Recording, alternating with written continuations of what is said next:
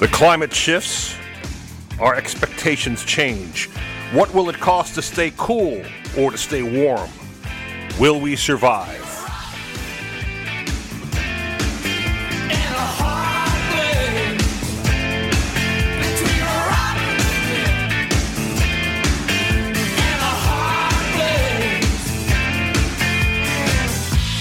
Welcome, Tough Times with Lou Young here, stuck between the rock and the hard place with some good friends. Not really stuck, I guess, more like just hanging out. We're with Peter McCartt, the Director of Energy Conservation and Sustainability for Westchester County, recently named Vice Chair of the New York State Climate Action Committee for the New York State Association of Counties. That's right. Welcome, Peter. Thank you. Thank you for having me, Lou. This is fun and exciting. That's a big. I mean, you guys are going to literally going to figure out how to spend a ton of money. That's the plan. Hopefully, we get the money. I think we're going to talk about that too. So, but yeah, that's it. The standing committee was named 2 years ago, and I've been on that committee. I was named to that committee, and now they just bumped me up. One of the actual chair was Pat Ryan. And he got elected to Congress, so he stepped down from this position. We got a lot to do. Yeah. I should mention also Kevin Thomas at the board here. Kevin, how are you doing? I'm doing good. How are you? George Potanovic is in the studio also. Hello, Lou. And we have some other people who are going to be calling in that we're very excited about. And we are live here on this third day of September and recording the program. So if you are receiving this message and it's the 3rd of September where you are, you may call in at any time, 845-429-1700. If it's not the 3rd of September, you will need special equipment to reach us. And we're still waiting on that first call from the future. Yes. But I'm fascinated how that'll work. I'm sure Elon Musk will have something to do with it. I want that. So please, folks, work on it and see if we can get the special equipment cranked up, because we want to know what's going on in the future. Give us a call. Let us know back here. All right. What's the biggest issues we got climate change-wise from Albany's perspective, where you're going to be, throw some of our money at it? What do you think? Well, we do have an Environmental Bond Act. It's on the ballot this November. Mm-hmm. I think it's extremely valuable, and we'll make good use of it. It's a $4.2 billion environmental bond, and it's certainly necessary. We're not going to get there. We can make the policy changes, what we do. We have very good elected officials in this region, in New York State, Westchester County, my boss, George Latimer. Mm-hmm. Got to throw a plug in there for my main man. Oh, there's some great people in Mamaroneck, too, right? Oh, yeah, Mamaroneck. And all over, actually, Westchester. And I can't speak to Rockland as much, but I know there's good things coming out of Rockland as well. Oh, so. we got a superstar over in Clarkstown, George Homan, who's he was a pioneer in putting solar panels on closed landfills, and has done a lot of the groundwork. So we may be able to sweep right in there and copy them and do it without having to make all the mistakes. Yeah. So that's terrific. They got great stuff going on here. All right. We're going to figure all this out eventually. The bond issue that's on the ballot, I believe, is the most important thing that we can vote on this year. And that's going to be a hard sell, considering all the personality wars going on between the them and us crowd. I agree. But this is money that will be divvied up and given, people will write grants. You got to earn it. And deserve it. Physical things that will happen in your communities. You will see this stuff on the ground. So there's a lot of water infrastructure, sewage infrastructure, and in Westchester, our sewage systems are antiquated, very old. Some of it's clay pipes and whatnot. So that's a big one.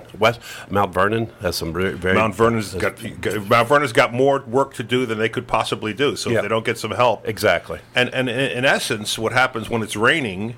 They're just dumping their sewage right in the Solmo River? No, Bronx River, right? Well, no, it goes into Hutch. Oh, the Hutchinson River. The Hutch is a real issue. But then also what happens, it just goes into the storm overflow, which then gets taking up valuable space that's not needed in our wastewater treatment plants, and then that can just go right into the sound, and that's bad. I remember from covering it when I was in television that those pipes, storm sewer and sanitary sewer, side by side, they're old, they break, they leak into one another, and then when the rain gets to a certain level, you're seeing the sewage go right out into the river. That's right. And the sounds and the Hudson and all that. So we have a problem in Stony Point with people hooking up their sump pumps into the sewer system, and adds a lot of water to the sewer system. So the town's been trying to detect who has those, using these smoke detectors, right, to find it, because a lot of it goes in as water, and then we end up paying and overwhelm the system with water. So that's a problem too. You fix one problem, you create another, and that's the up and down side we've seen way too often. Let's get up and take a walk over here to the big machine before we take us any further. We go in. Oh, it's dark in here, Lou. Check the dials, my friend. Look at this. Oh, wow, that's something else. You see how much electricity is going into all this wall? This is all generated by sustainable electricity solar and wind on the roof of the complex. Hydrogen power. I don't know. We're seeing the fires out west. Yeah. Just terrible. It's either drought or flood. Yep. And now look down in Jackson, Mississippi there, right? Where the drinking water, they don't have it. I mean, this is, it's just one cascading problem after another. And as climate change gangs up on us, we may not be able to keep ahead of each one of them individually. We may get overwhelmed here. Yeah. So look at Pakistan too. Yep. So I wanted to talk about the music that you wanted to bring here. So I asked Peter, I said, what kind of music? And you got Watch It Fall? Oh, yeah. Yeah, just stuff. So you asked me for some environmental songs. And, can we talk about that? Here we go. Okay, so this is it. We've got a couple of minutes before this does sing. This is Billy Strings. And I hadn't heard it before you recommended it, and now all of a sudden I can't escape it. I'm in this universe of bluegrass and Billy Strings and everything else. So Newgrass, we call it. Newgrass. Okay. Anyway, this is to set the mood, folks. Listen to Billy Strings, Watch It Fall, environmental bluegrass, and we'll come back and we'll see if we can dial up Nina Orville and get her in here from Sustainable Westchester and widen our discussion. Well, it's not so easy now, though it never was back then. We still can't seem to work this out, and you can still pretend. And these tattered walls and burning bridges quickly start to fall. How long until there's nothing left at all? I've been to California, man, I've seen them city lights.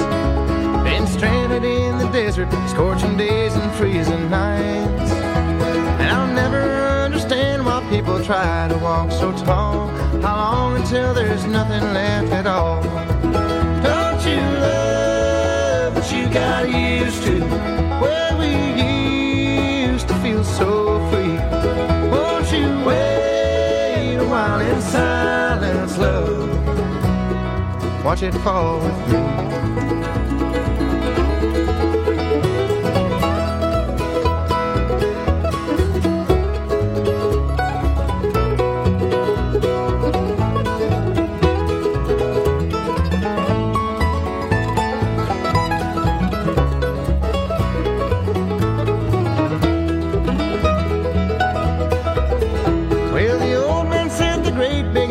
Rotten to the core, with Wall Street skimming from the till while no one minds the store.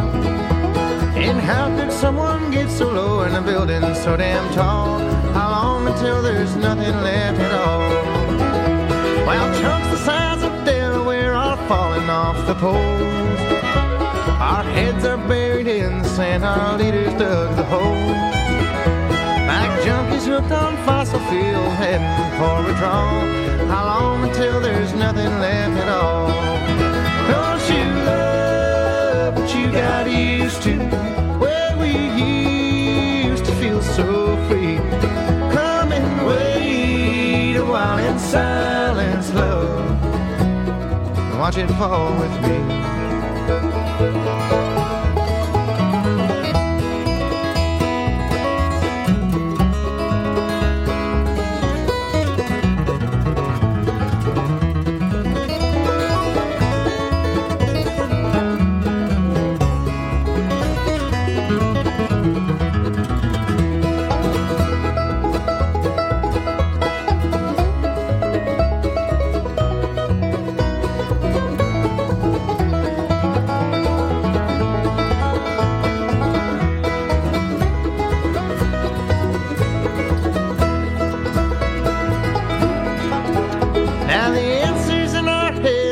Questions that were asked, it boils up from underground and leads us to the past, to a place that's long forgotten when we had enough for all.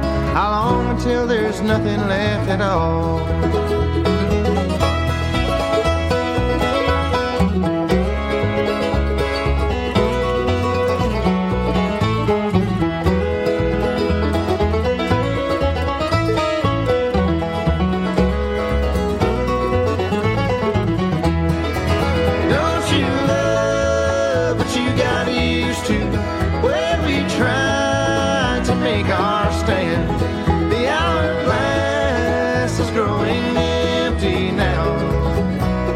Leave a pile of sand.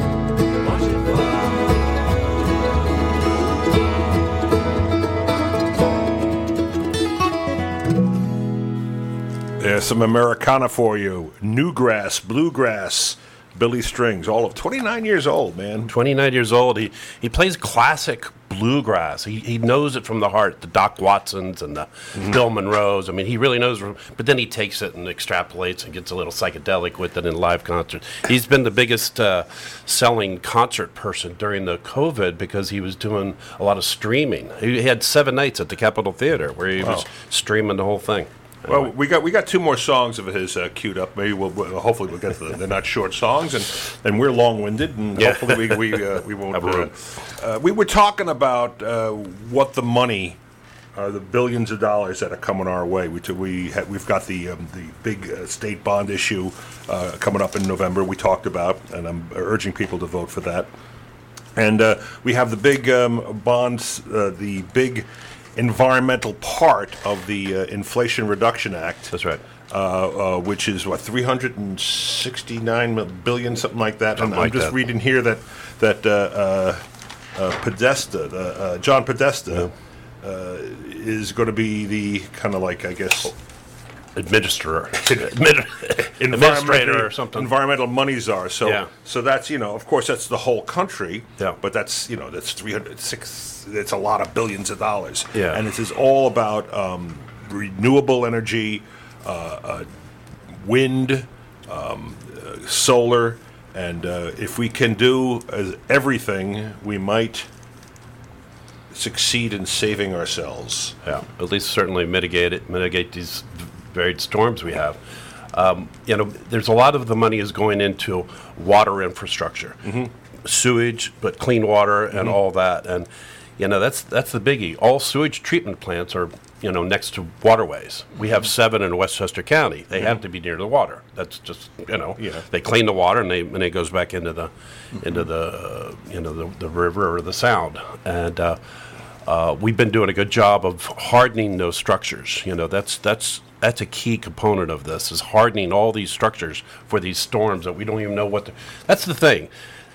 What it's are you the storm. ready for? We don't know when or where the storm is going to be different. We're getting hurricanes in the winter. It's all just different. That's after Ida, and I've told this story a couple of times, but it bears repeating. I went out to get some pictures of a school that was damaged in Portchester. Yeah. And I remember following directions, and it made a left. It went up a hill, and I'm like, this is odd. And I went up the hill, and it was high ground, and I saw the people cleaning up, and I said, well, this can't be it. And I went over and asked the janitor. I says, is this? He goes, oh, yeah, we everything in the basement's ruined, part of the first floor. I said, where did the water come from? Are you near a brook or something? He goes, where did the water come from? out of the sky. It came out of the sky, and then sat here for a couple of minutes before it drained and ran down the hill. We all had and that. We got flood. And I'm like, whoa! So you don't know what's going to flood, or what kind of storm we're going to have, or what It's just a difference. And we talked about this, in the past. It's the coastal creep is what it's called, and all the coastal we have to move away from the coast. There's the police station. That's a new band. The police station down in Mamaroneck has a file called Coastal Creep. They got them under surveillance. Okay, go ahead. But hardening our infrastructure. Look at the trains. We've talked about the train lines, especially the one that's going up to Croton. It goes right there along the river. The Hudson line. The Hudson, yeah. The Hudson line. It goes right up along the river there, and it's just if you feel like you could reach out and touch it, you can't. But that's in a dire situation. After Sandy, when I was working for the TV station, I remember a great picture we had. Oh God, on the track, a big luxury yacht sitting on the middle of the tracks. So it just floated right on up there. Yeah. So. And now we talk about the highway to Key West, right? The state of Florida did a study saying what can we do to harden and rescue the Key West Highway? What do they call it officially? I'm trying to think. Yeah, I don't know. I don't know. But that's another one. It just runs right above the water. The answer is Nothing. We can't. Nothing. So write it off. So at some point in the future, it's a done deal that no more driving to Key West. That'll be just something they used to do because that was when the water was lower. Mm-hmm. It's officially called the Overseas Highway. The Overseas Highway. Okay. Well, thank you. Thank you. Thank you. The IT team and research staff were working on that crack. The crack staff. The crack staff. That's right. Crack staff. And so things are fading, and then so you got to wonder, what's the future of the Hudson line? How long is that? I mean, what about our certain parts of our subways got to be in trouble? Tunnels, all the tunnels in New York City. That picture. Yeah. There's a guy. There's a photographer who's very proud of himself who got a picture of the water coming over the battery during Sandy, and then making the U-turn and going straight down the Battery Tunnel, and he was proud of himself because the current almost took him down the Battery Tunnel. So it was a really remarkable shot. A guy risked his life to get it, and that was like that's science fiction stuff. Mm-hmm. Science fiction. I don't know what to say about the future. You optimistic, Peter? I am optimistic. Resiliency is a key word these days, and I tell some of my climate change denying friends, look, it's happening. I think what you should think and look about and talk about and look into is how are we going to fix this, or how are we going to be resilient? The hardening of this structure, this movement. That's the thing. And there's a lot of great jobs that are going to come out of this, and it's going to be a better environment. So especially in the state bill, there's a lot of bills that are around clean water and water and air. So there's going to be a lot of ancillary benefits from doing all this work besides just keeping the carbon out of the sky. Okay, 845-429-1700. If you want to weigh in with your hopes, your fears, your predictions, you want to naysay, you can call up and naysay if you like. We're not afraid of that. The WRCR.com. We took tough times with Lou Young here. Let's talk about energy rates now, because we mentioned at the top, what will it cost to stay cool? What will it cost to stay warm? We got quite a shock this year with the power rates. They went up dramatically, and we had issues with folks who were able to arrange for alternative energy sources for most of our for many of our customers. And then suddenly the energy became so scarce, so expensive that they couldn't line the funding up, couldn't line the supplies. So we got sticker shock in the wintertime. The sticker shock continued somewhat through the summer, And in talking to an unidentified utility source yesterday, who did not want to go on for the record, but said, listen, folks, don't get lulled into complacency by a gentler September bill, because you're not burning a lot of energy right now. So you're going to catch a break on this next bill, but winter's going to be painful, because the war in Ukraine is not going away. The price of gas is not going down. The competition for the available energy is substantial, and that drives up the price. So we're going to be paying a lot more. So we have to figure out how to conserve our energy, how to conserve our consumption, and how much we can pay for, and what are we going to do going down the road? Some of the promising things, and you and I have talked about this before, is the new energy that's coming up. You know, the offshore wind. I've been to 2 of these offshore wind conferences, and deals are being made. This is happening. It's not just some pie in the sky. It's actually in the works already. You know, it's mostly off the coast here. Off the coast of Montauk, but all the way down to North Carolina. Massive trillions of dollars being put into this investment into the offshore wind, but then just our solar too. We have a pretty good solar array here across New York State, and then it's transmission lines, getting that renewable energy to the people that need it and want it in these heavily populated areas like New York City, Westchester, Rockland, and of course the holy grail for generation of energy is to generate it where you use it. Yeah. You know, so if you're got solar panels and you're using the solar panels right around where the solar panels are, well, you don't need transmission lines to take the power anywhere. It doesn't take a lot of infrastructure. So we talk about microgrids.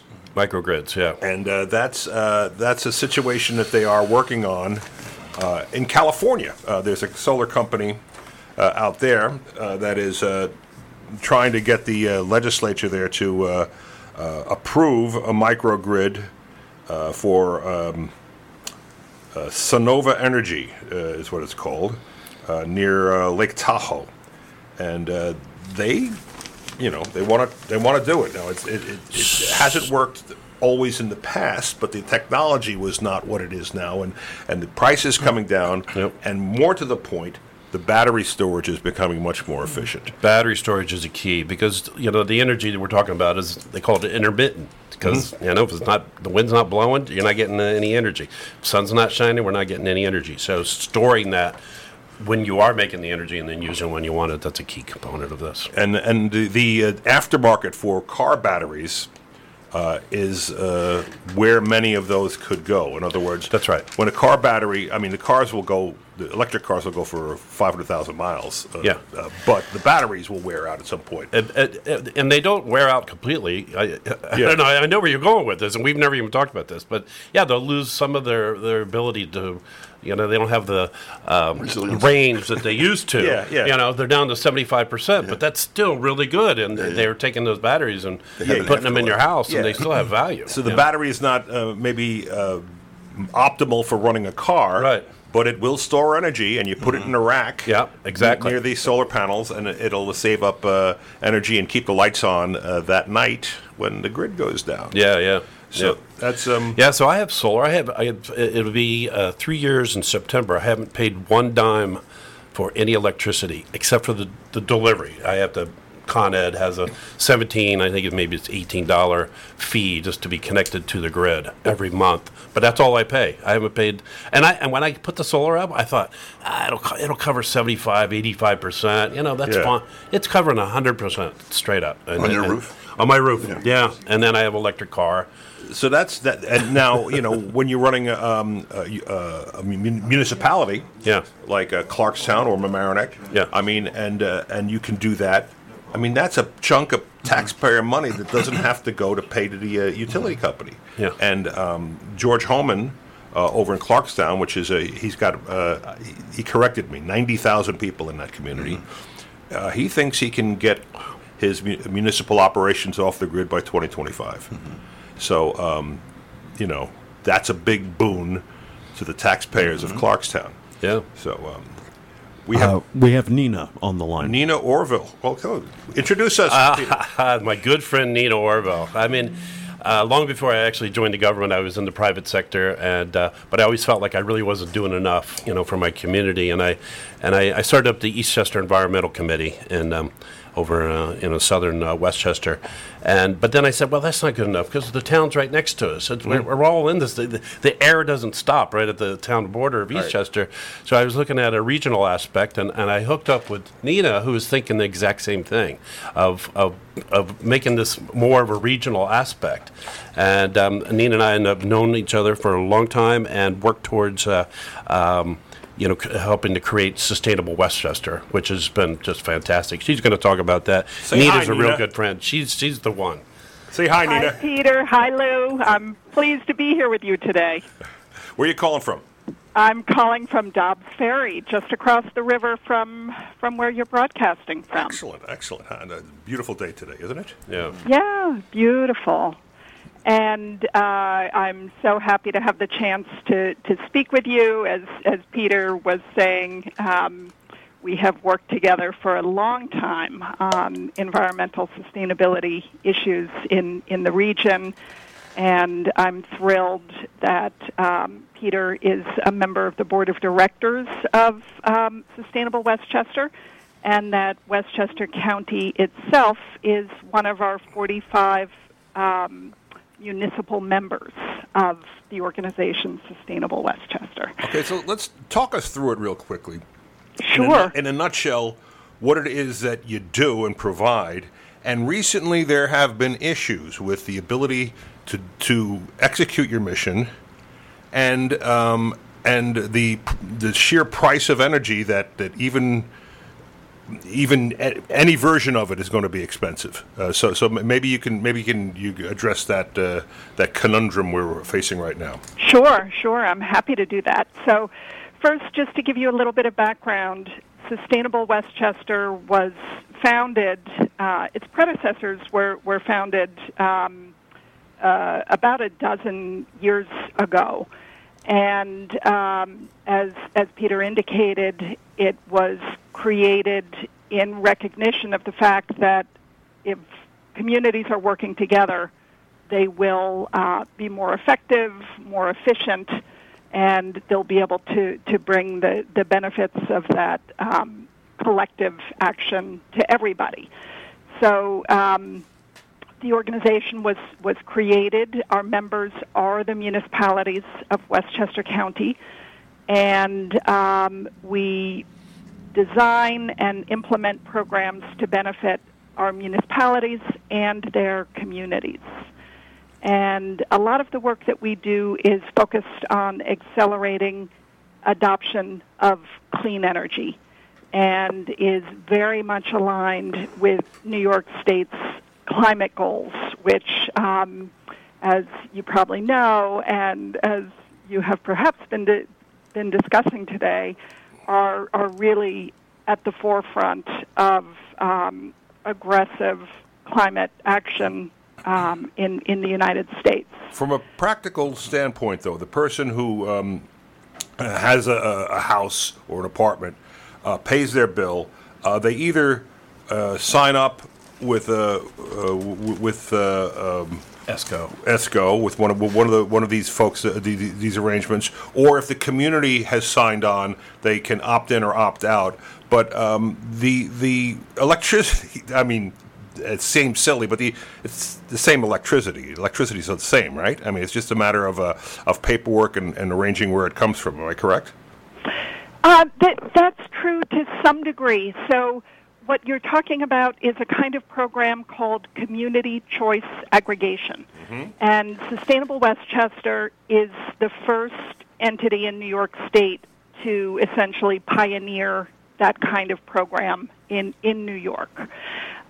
We have a program called Westchester Power, which 29 of our municipal members participate in. And essentially what that does is enable municipalities to designate the default source of electricity. So where does the electricity come from, Nina? I mean, physically, these wind farms upstate? Is it hydroelectric? Solar? What is it? Yeah, it's New York State Hydro. New York State Hydro. So these are the big turbines up along the St. Lawrence kind of thing. Yes, I believe so. We are not involved in contracting with the individual hydro producers. Mm-hmm. We work with a company that does that, but it's all certified 100% New York hydro. One thing I was amazed of, Lou, is how many hydroelectric projects, programs in infrastructure places. They're all over New York State. You know, you and I think of Niagara Falls and along the St. Lawrence, but it's really all over. Yeah. Right. Yeah. And there's one great spot. I always forget where it is. It's a place where when they have excess energy, they pump water up onto a high reservoir. And then there's a lot of places to do that. And then when they need more energy, they let the water down and they regenerate it. That's right. Yeah, it's a way to store electricity. Yeah, with using gravity. Candlewood Lake does that up in Connecticut. A lot of places. Yes, and that is critically important. That aspect of energy storage, because if we're going to achieve the goals of transitioning fully over to renewable energy, we can't expect that the sun will always be shining or the wind will always be blowing to the extent necessary to provide the required power to the grid. So having sources of energy storage that can supplement those other forms of renewable energy are really critical, and you're pointing to a key aspect of that. On average, how much of our energy is generated that way as opposed to setting stuff on fire? That's a good question. Well, so New York State, as I mentioned, has extremely ambitious goals in that regard. Yeah. Moving to 100% zero-emission electricity by 2040. And currently, we're at something like 27%. Mm-hmm. So there's a long way to go in a short period of time. And we're lucky to live in a state that takes the need to address the climate crisis really seriously, and that is putting resources behind it. And happily, the federal government is now doing the same as well. And so I expect to see a real acceleration of renewable energy production and use. And we're really proud at Sustainable Westchester that Westchester municipalities have embraced the need to do that and have really stepped into a leadership role to accelerate that transition. Well, I think people can feel the change happening, the climate change. It's not that much that anybody wants to debate it anymore. It's about how we react to it, and the reality is, will our mitigation efforts have any real effect if somebody else isn't doing what they're supposed to be doing? So when the part of our energy, let's say the 30 what. 30%. 30. Yeah. Well, or the 70% that is generated by fossil fuels or not generated by the wind. I mean, that's what oil-powered plants, gas-powered plants. What is it?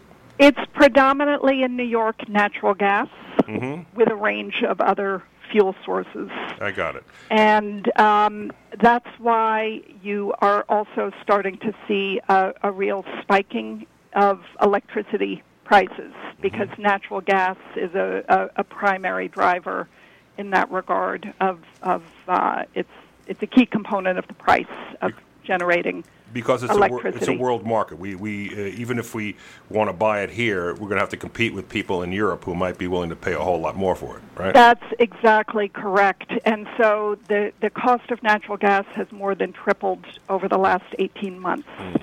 And is just a key factor in increasing prices. And the United States has started exporting its natural gas, as you're indicating, Lou, and so that's putting more upward pressure on the price because in Europe they pay multiples of what we do for natural gas. Now, this is mostly fracked natural gas. Am I correct? That is largely correct. I don't know what the percentage is, but. And so it always occurred to me that with these pipelines that the companies love to build to get the fracked natural gas to the coast, that's for export. If we didn't have those pipelines, perhaps they would have to sell it here at a reduced price. Just a thought. So there are terminals that have been created to produce liquid natural gas, which is what is then exported. Yeah. And again, that factors immediately into the price that we all pay here. And you can really see these days when you read the news just how connected we all are. So the war in Ukraine has caused Russia to limit or in some cases just shut down its exports to Europe, and that is creating a crisis in Europe and causing the United States to sort of step up and commit to supporting our allies through provision of more natural gas. All right. So what kind of winter are we going to have? What are the bills going to look like, you think? Yeah. So. The futures markets indicate that the rates are going to be very high for electricity this winter. We can't know. The rates are not, the utility rates are not set in advance. So we'll have to see whether those predictions of those that are setting the futures markets are correct.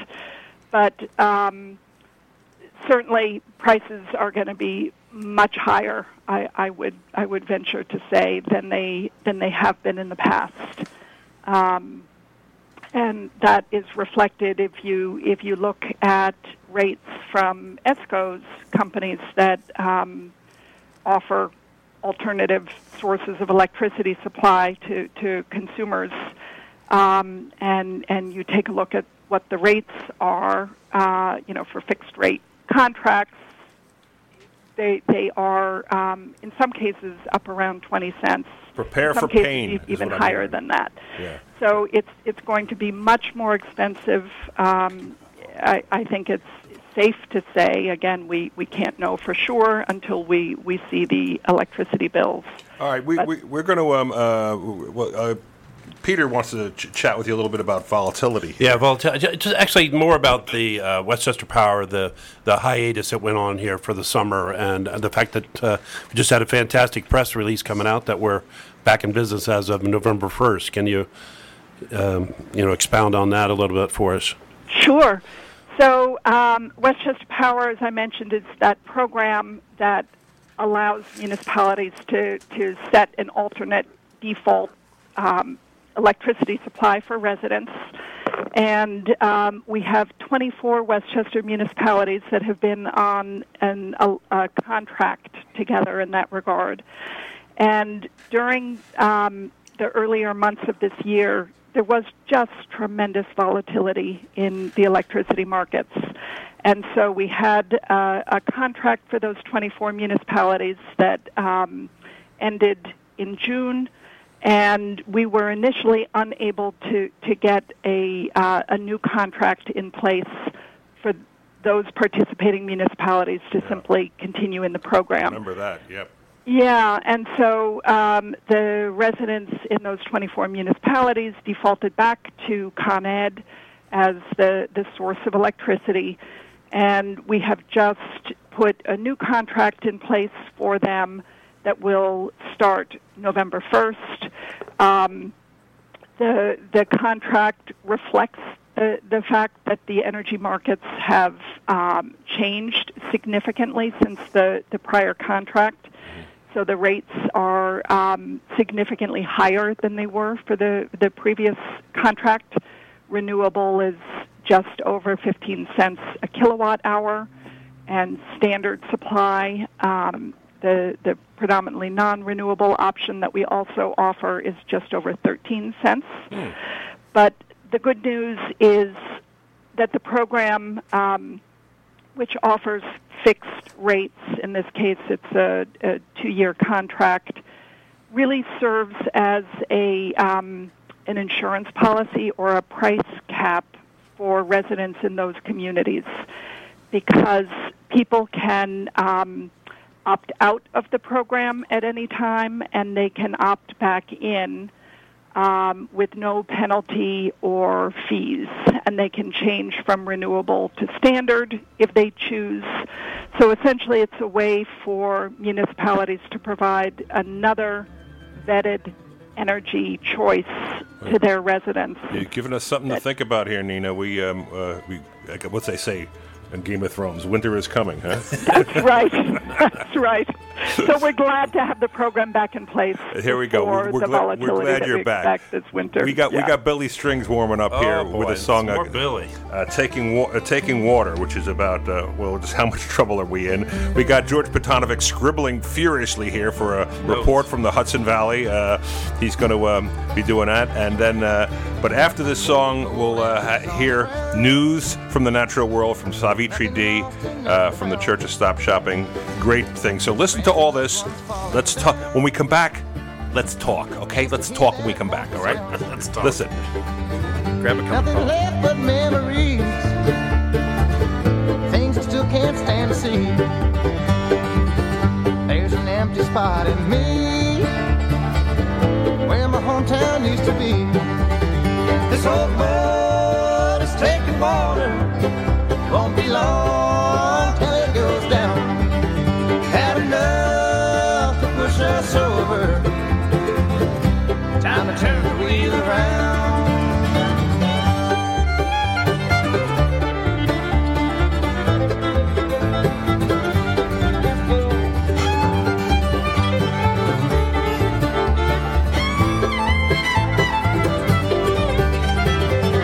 Neighborhoods left to decay. People died or walked away. There's nowhere left for them to stay, and we just look the other way. This old boat is taking water. It won't be long till it goes down. Had enough to push us over. Time to turn the wheel around.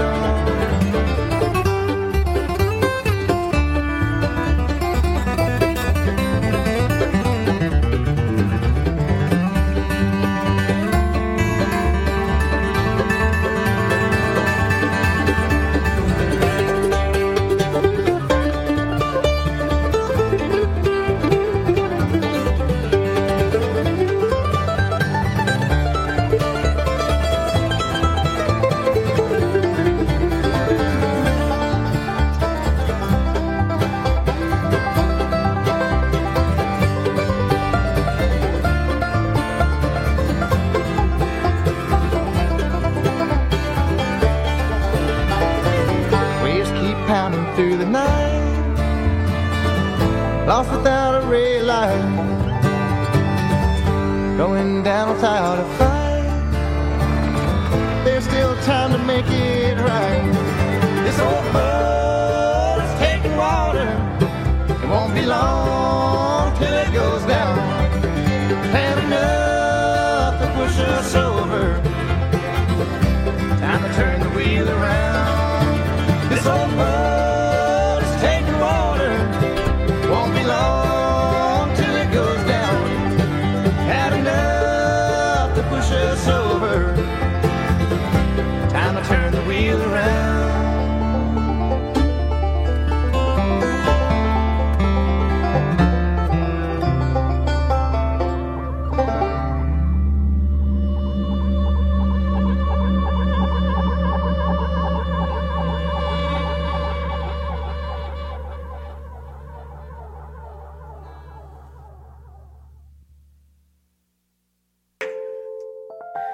Hello, welcome to News from the Natural World. I'm Savitri D.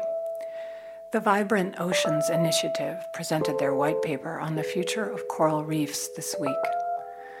Forecasts show that coral reef ecosystems around the globe, key to huge numbers of marine species and a source of food, livelihoods, and cultural heritage for 500 million people, are likely to become functionally degraded by 2050 if the goals of the Paris Climate Agreement are not met. Even with drastic emission reductions to ensure global warming is kept within 1.5 degrees Celsius above pre-industrial levels, up to 90% of the world's corals could still vanish in the next 3 decades. Brain activity and structure in transgender adolescents more closely resembles the typical activation patterns of their desired gender, according to new research. The findings suggest that differences in brain function may occur early in development, and that brain imaging may be a useful tool for earlier identification of transgenderism in young people. People may be willing to condone statements they know to be false and even spread misinformation on social media if they believe those statements could become true in the future, according to research published by the American Psychological Association. Whether the situation involves a politician making a controversial statement, a business stretching the truth in an advertisement, or a job seeker lying about their professional skills on a resume, people who consider how a lie might become true subsequently think it is less unethical to tell because they judge the lie's broader message as truer. A new study reveals that elephant babies are able to keep up with the herd straight after birth. Elephant herds do not slow down for mothers who've just given birth, according to new research from the University of Oxford in collaboration with Save the Elephants. Elephants need to keep moving in order to find the amount of food and water they need to survive. So how do families manage with new babies? The secret lies with the 22-month gestation period. That sees mature baby elephants emerge from the womb able to keep up with the family from the day they're born. The findings published in Animal Behavior show the average daily speed of the mother did not significantly change during pregnancy, birth, or when moving with a newborn calf, except for a small dip in daily speed on the day of birth itself. In fact, the speed on the day before the elephant gave birth and the day after were not different from the yearly average speed. An enzyme with an elusive role in severe inflammation may be a key mechanism driving COVID-19 severity and could provide a new therapeutic target to reduce COVID-19 mortality, according to a study published in the Journal of Clinical Investigation. Researchers analyzed blood samples from 2 COVID-19 patient cohorts and found that circulation of the enzyme, secreted phospholipase A2 group 2A, or SPLA2-2A, may be the most important factor in predicting which patients with severe COVID-19 eventually succumb to the virus. SPLA2-2A, which has similarities to an active enzyme in rattlesnake venom, is found in low concentrations in healthy individuals and has long been known to play a critical role in defense against bacterial infections, destroying microbial cell membranes. When the activated enzyme circulates at very high levels, it has the capacity to shred the membranes of vital organs. A new study from UC Davis addresses the overlapping stressors facing 9 whale species in California waters. The study examines the main causes of death for whale species in the California current ecosystem, which stretches from British Columbia, Canada to Baja California, Mexico. The whales considered in the study include humpback, gray, blue, fin, minke, sei, sperm, North Pacific right, and killer whales. The California Ocean Protection Council aims to develop a plan for achieving zero mortality for whales in the California current ecosystem this year. Achieving such a goal requires understanding the key drivers of whale deaths, opportunities for policy change, and coordinated management across the ecosystem. The report found that 5 main contributors to whale mortality are currently targeted with relevant policy responses: entanglements, vessel strikes, noise, water quality, and marine debris, but 3 other threats, nutritional stress, disease, and predation, need to also be considered to provide a more holistic approach towards managing whale death. The Biden administration moved Tuesday to revive America's troubled nuclear power industry, with $6 billion in subsidies aimed at continued operation of financially strapped plants. The launch of the program, part of the administration's strategy to fight climate change, would bail out operators of plants in economic distress. The program is funded through the infrastructure package President Biden signed into law last year. U.S. nuclear power plants contribute more than half of our carbon-free electricity, and President Biden is committing to keeping those plants active to reach our clean energy goals, Energy Secretary Jennifer Granholm said in a statement. While nuclear power is considered by some to be carbon neutral, it has long been controversial among climate activists because of the other environmental risks associated with it.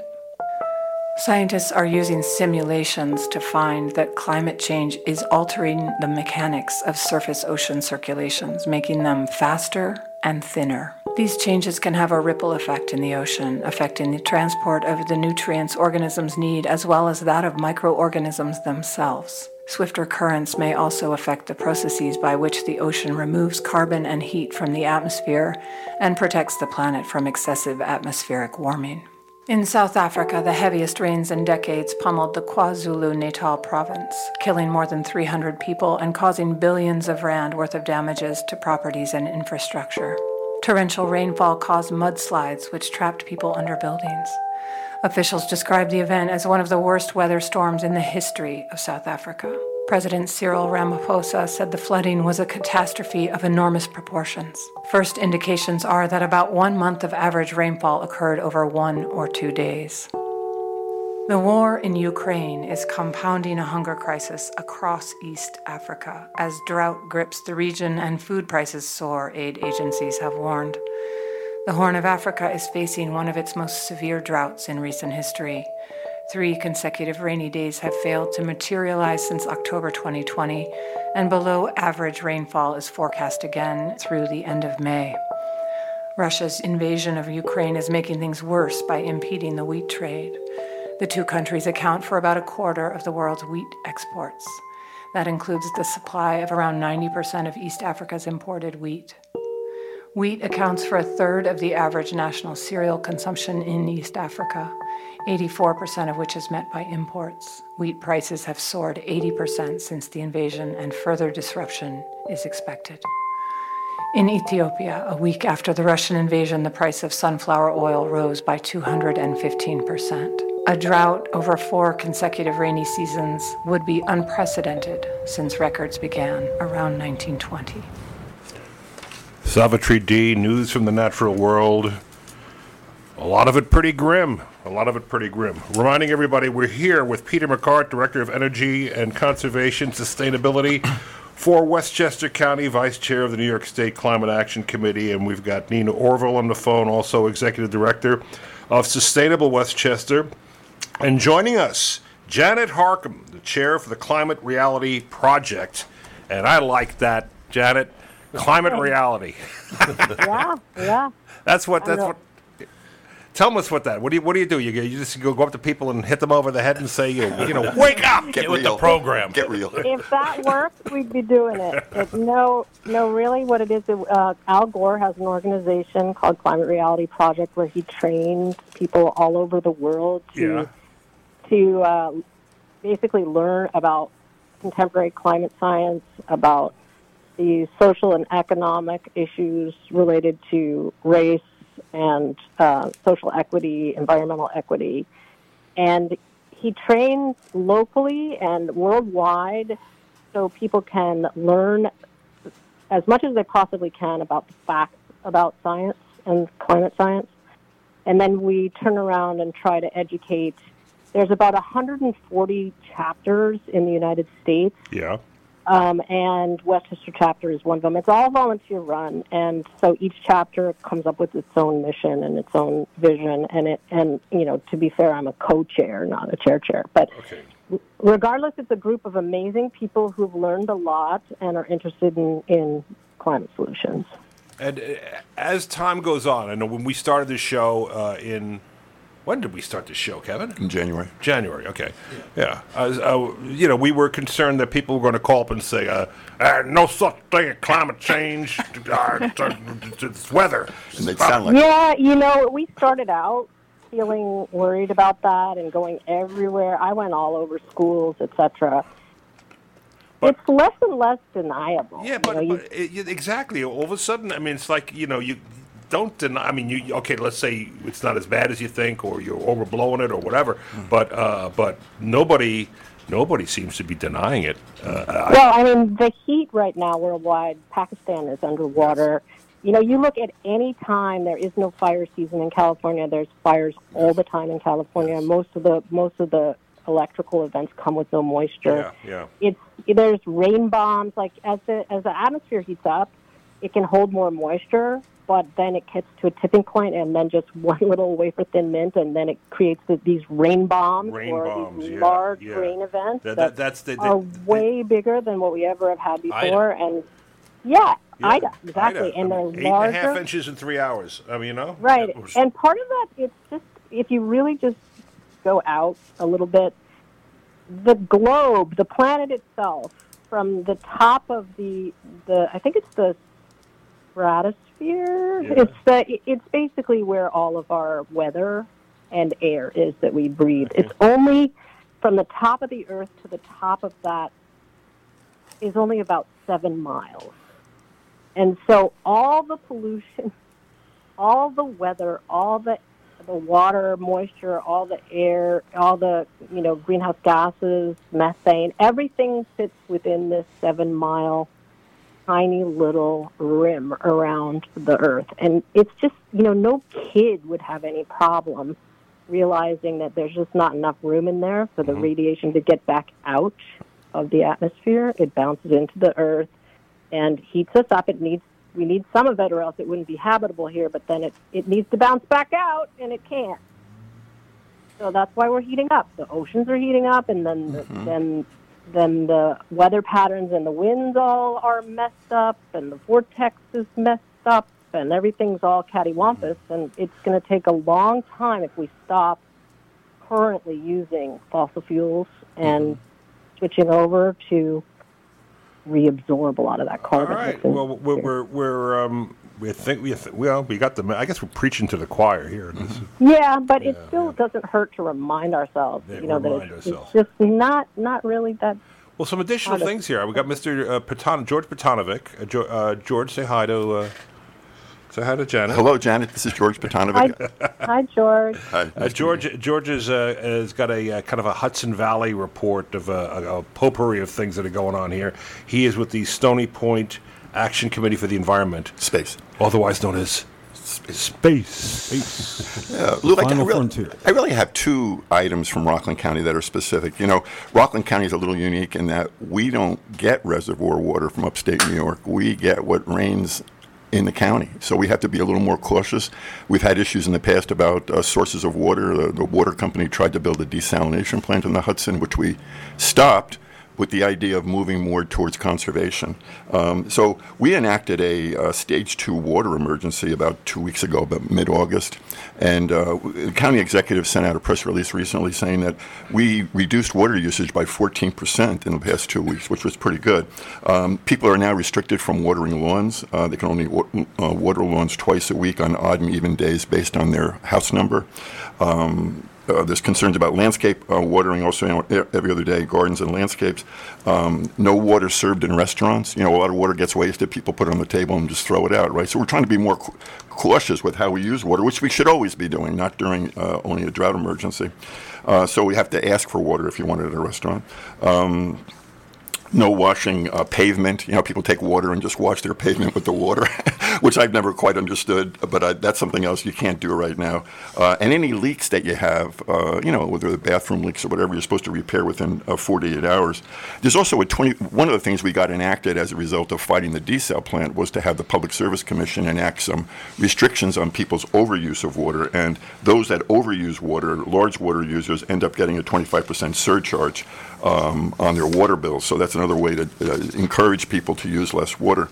Another issue that's been in the news since back in July 4th weekend, Harriman State Park, which I live near, Lake Welch, has a harmful algae bloom, which they call an HAB. And you notice up in the park that a lot of the trees are all scorched at the top, too, so the water is a big issue in the park. But this algae bloom, supposedly, I spoke to the PIPC director, Joshua Laird, this week, and it's due to climate. It's due to sustained temperature of the water is affecting the quality of the lake water, which makes you, he's never seen anything like this before. Usually these algae blooms are gone within a short period of time, and they just really affect a portion of the lake. It caused the Lake Welch, which is a popular place for people to go to, since just before July 4th, closed the whole season. And they want to treat it with a peroxide treatment, but due to the supply chain problems, they couldn't get the peroxide. So they're using this shaking algae with an ultrasonic waves as a way to break up the algae and have it move to the bottom of the lake. But this is almost all experimental at this point. We haven't seen anything this large before, and I guess the concern could be that it could happen to other lake or water sources around too. So this is not maybe isolated just to Rockland County. So we don't sometimes know the results of some of these impacts of climate change, and maybe we're seeing some different ones here that are adding to the list of things that we have to be concerned about. But those are the two that I wanted to mention. Thank you, George. And we want to remind you that you're listening to WRCR AM 1700 in Haverstraw, New York. And you can hear us on the radio or WRCR.com. What do you do? You say, hey, Siri, play WRCR, and it comes on. Yeah. And then it does the smartest thing it'll ever do, which is play the station. There you go. And you had to say, play Tough Times, too. Yes, of course. Yeah. So the name of the show... The name of the show is Tough Times with Lou Young. Who was that just talked? Who was that? Jack. Wait, what? Siri's got out. Hey, Siri, how are you? All right. That's terrific. That was... That's good. Oh, we had Siri's called in as a guest. That's wonderful. Yeah, I guess so. You know, because I normally on Saturday she hangs out with Alexa. They have they have a smart speaker meeting. They have a smart speaker meeting in any event. Siri, you actually are eavesdropping on everything we say, right? All the time? You could turn the mic off on them. That's what I do.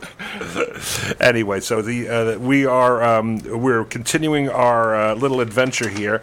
I was gonna play Reverend Billy and the Church of Stop Shopping, but I think we're just going to keep going here because we're having too good a time. And next week we're going to load up on Reverend Billy. If you're not familiar with Reverend Billy.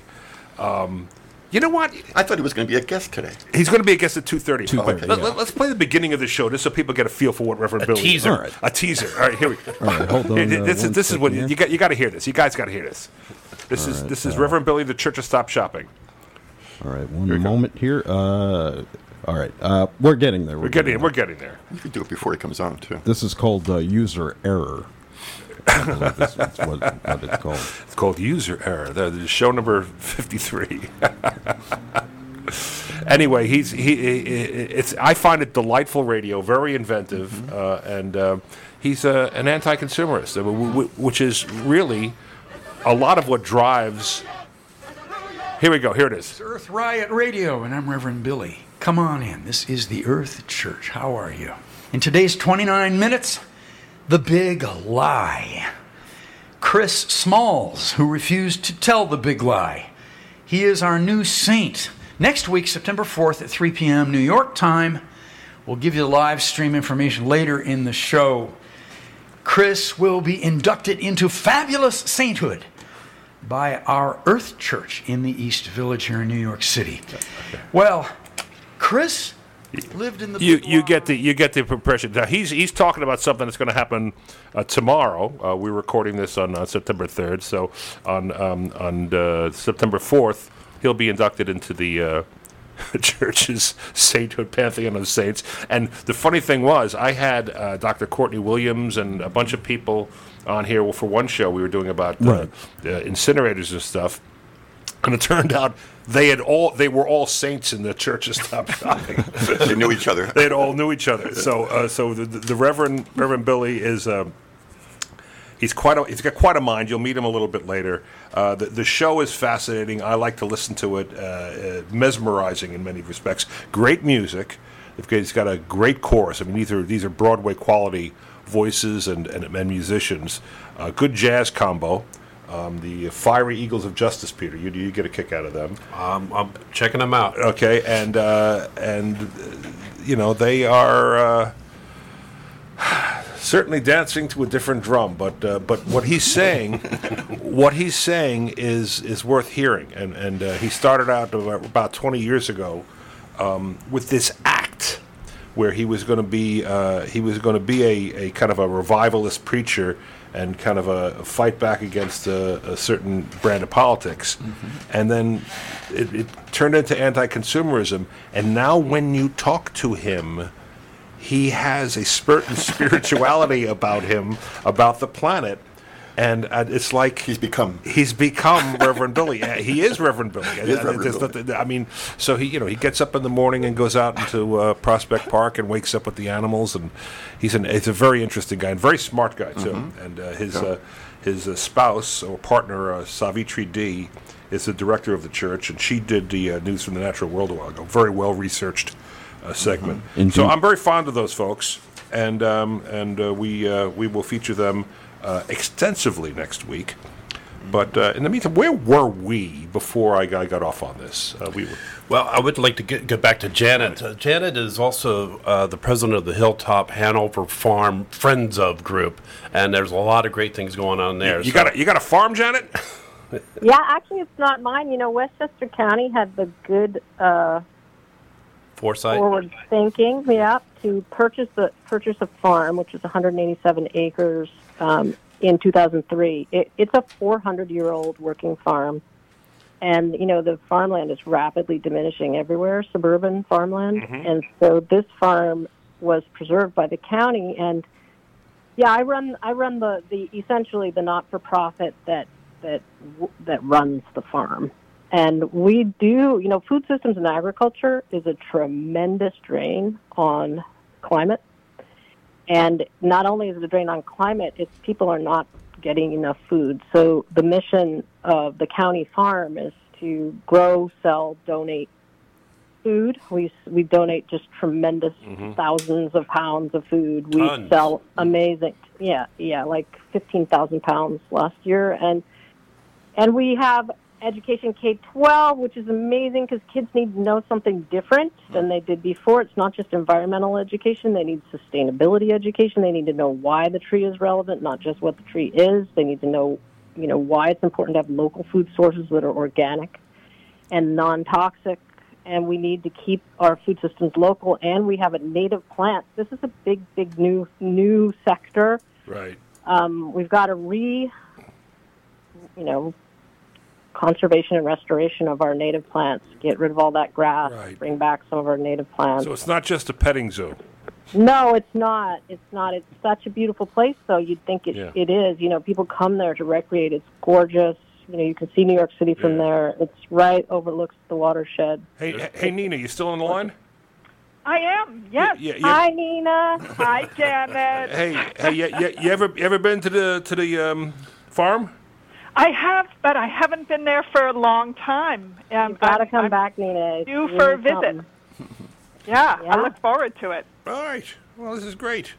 But you know what? I was mentioning too about you talk about climate change. You talk about mitigation and sustainability and preparation. And at some point, as the climate changes, and the climate is changing, what was native vegetation may not be in the future. I mean, who's keeping track of that? Well, that's interesting that you say that. There are eco-regions. They have regions of what our natural native plants are. Where I live is Eco-Region 59.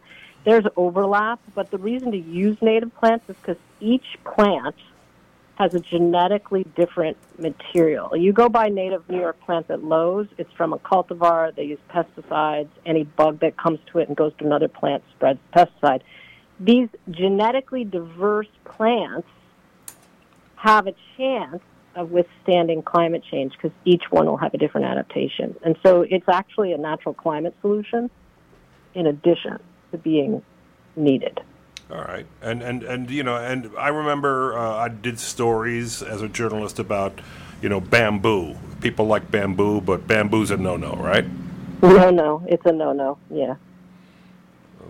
We'll never have. I mean, if you had a farm and you were growing grasses for some purpose, but they do just take over. You don't want invasive species.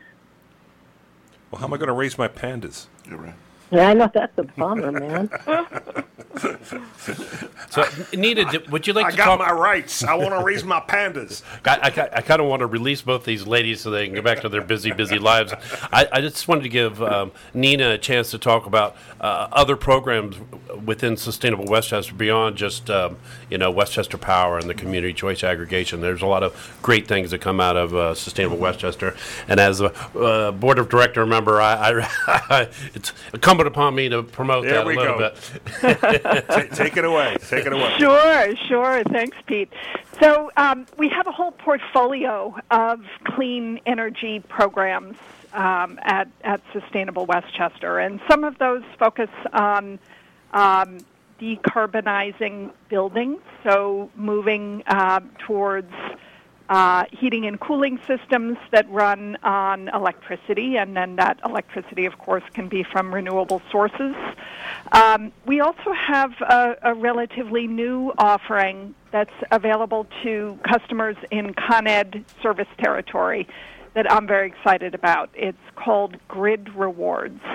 And it's a kind of program called Demand Response, which is something I know you are also excited about, Pete. Yeah, I'm a big demand response guy, so yeah. I can talk about this a lot. So. Yeah, so the key concept there is that there are certain times of the year, certain hours, really, of the year, where the electricity grid is under tremendous stress. If you think about a steamy August afternoon and everybody's got their air conditioners cranking, those are times when the utilities have to put into service the dirtiest, least efficient power plants that they otherwise just keep on standby. It's really expensive for them to run those plants. They're very polluting. They're typically located in low-income neighborhoods. Peak so they're generators, doing they call pollution. them, Correct. Peaker plants. Peaker plants. Yeah. Peaker plants.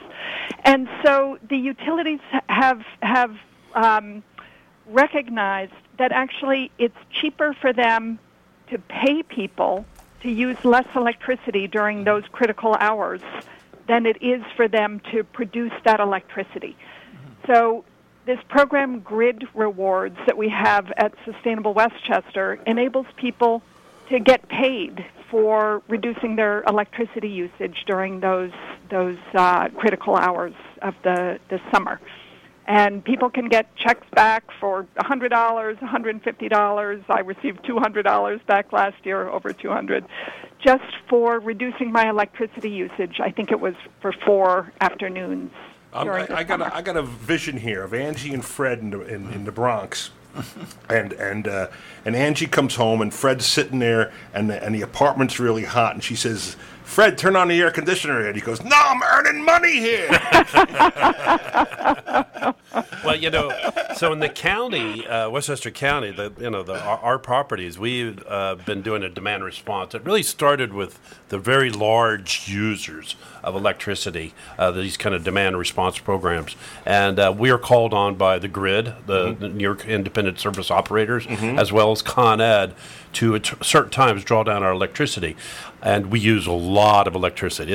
I'm not telling anything special, but our electricity bill alone is $2 million a month. And most of this is wastewater treatment plants, but a lot of different pumps and all the buildings and everything. $2 million a month. So we use a lot of electricity. We're asked to draw that. And also, you leave the light on in the restroom. No, we have timed out lights. But so in the short 4 years that I instituted this demand response program here in Westchester County, we've earned $1 million. Wow. Yeah, $1 million. That's great. Yeah.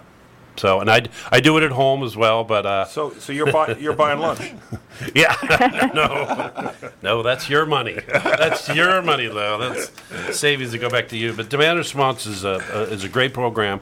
I recommend it highly for any kind of institution or corporation or anybody. But then on a smaller scale, now we can, as a resident, we can participate in these grid reward programs. Well, I'll tell you, and I've been having off the books conversations with folks at the utility company who are appropriately frightened of us.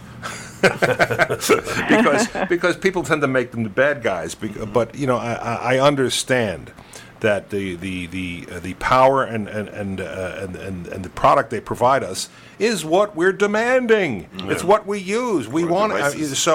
And they have no vested interest in the lights going out because they can't sell or make any money when the lights are going out. They can't. It's their business to provide us with a reliable service when they need it. So more and more they are part of the solution. And not to be considered part of the problem, by my way of looking at it,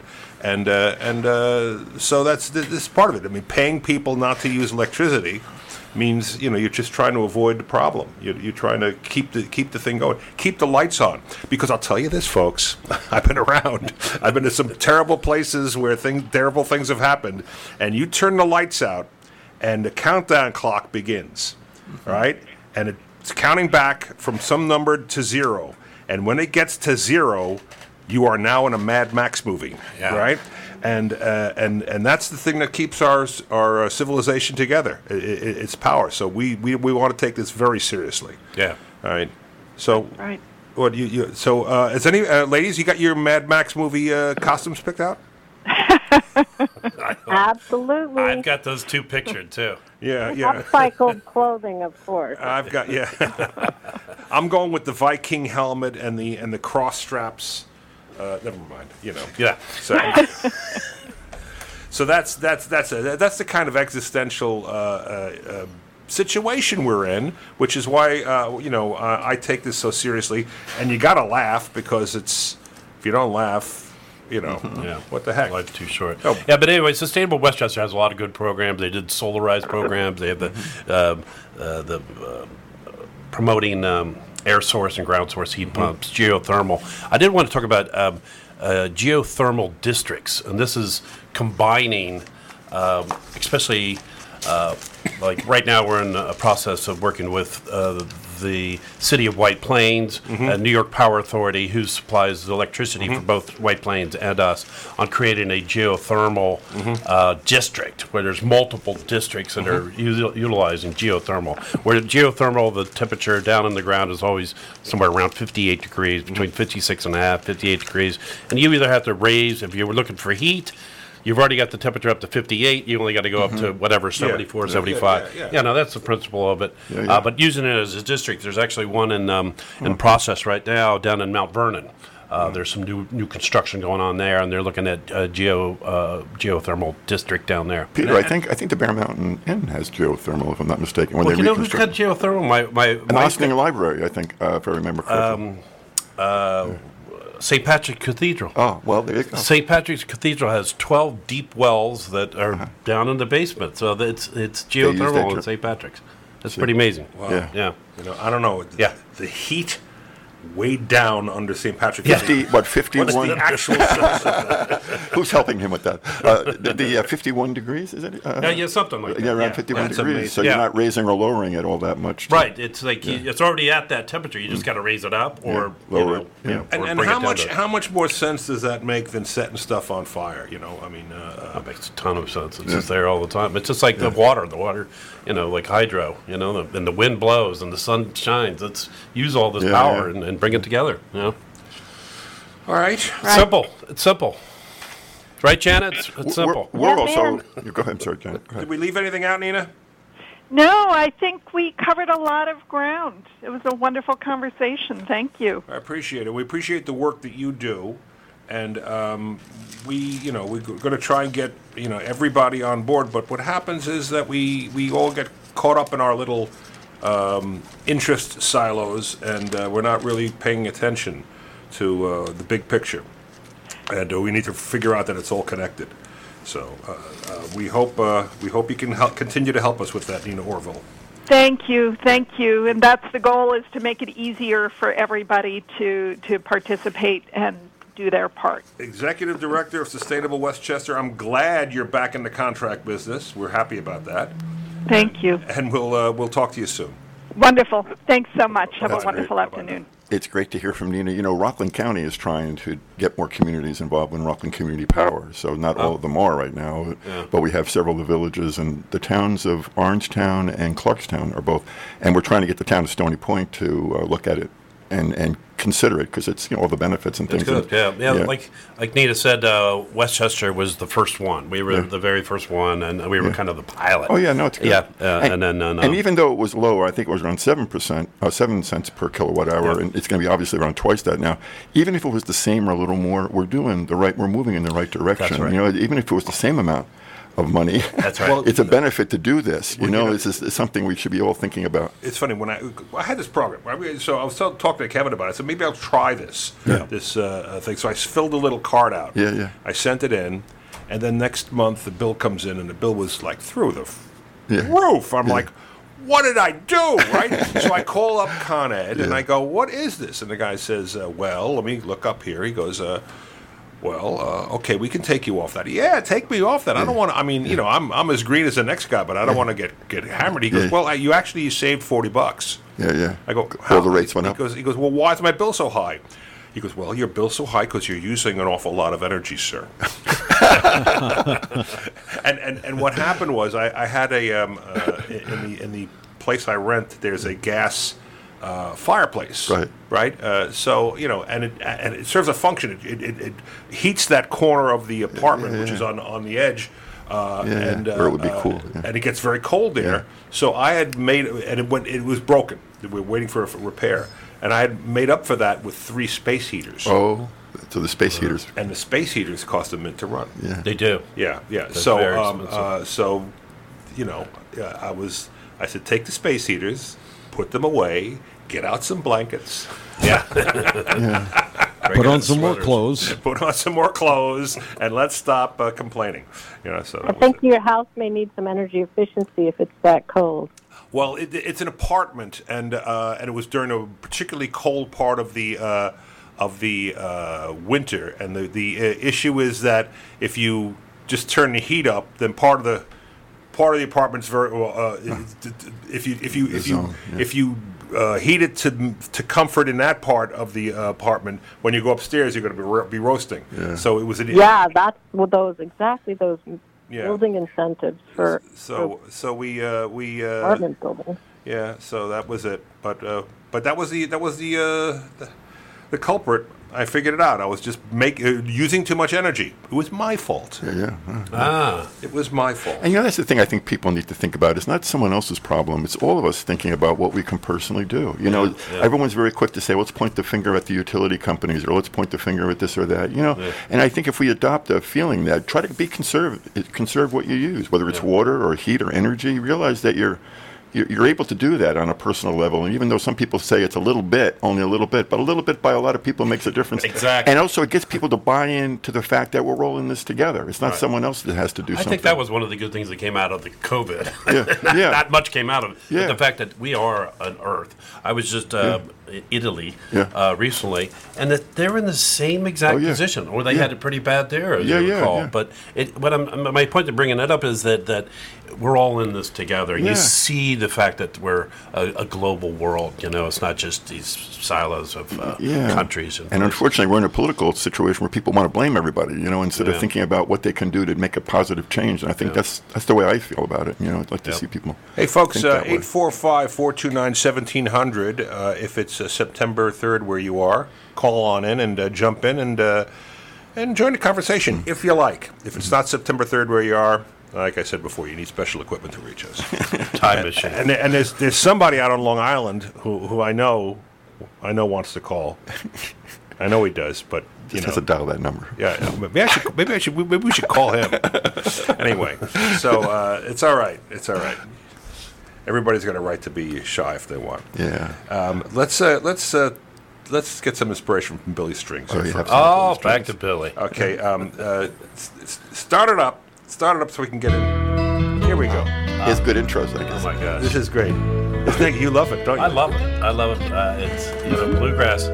It really calmed my soul during the true part of the lockdown. It was just like I rediscovered bluegrass. I come from Cincinnati, Ohio, and my dad's got bluegrass bands. And I kind of left that. It was rock and roll, and now the bluegrass is just the artistry is just amazing. It's a bluegrass festival next Sunday in Ramapo. Yeah, I was going to say. Yeah.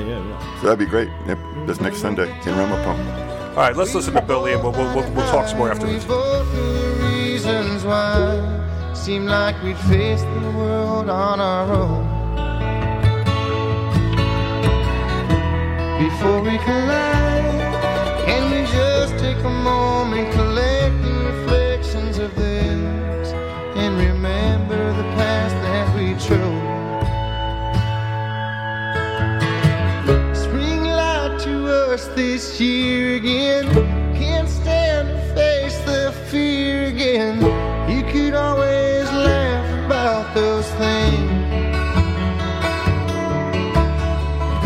It's enough to make a man feel sour, earning minutes every day by the hour, just to end up gone like everything else.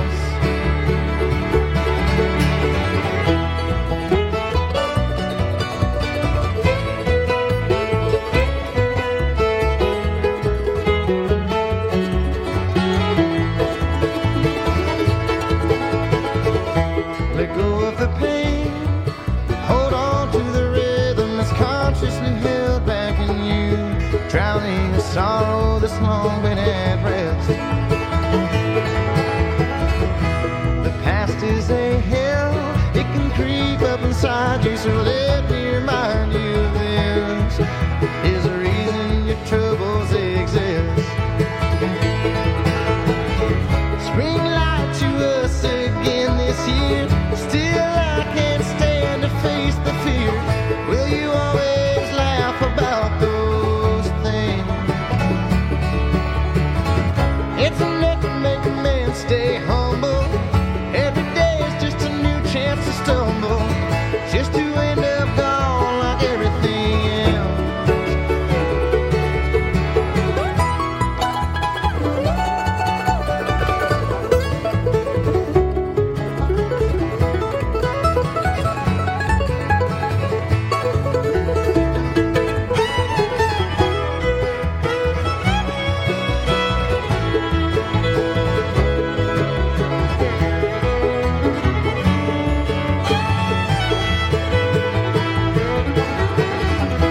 If ever a time comes around in the wheel to a place where we stand side by side, we'll be ready and able to fight. Away from the mind and the senseless decisions of somebody's wasted desire, through the smoke and the wind and the fire. Spring light to us this year again. Can't stand to face the fear again. You could always laugh about those things. It's enough to make a man feel sour, burning minutes every day by the hour, just to end up gone like everything else.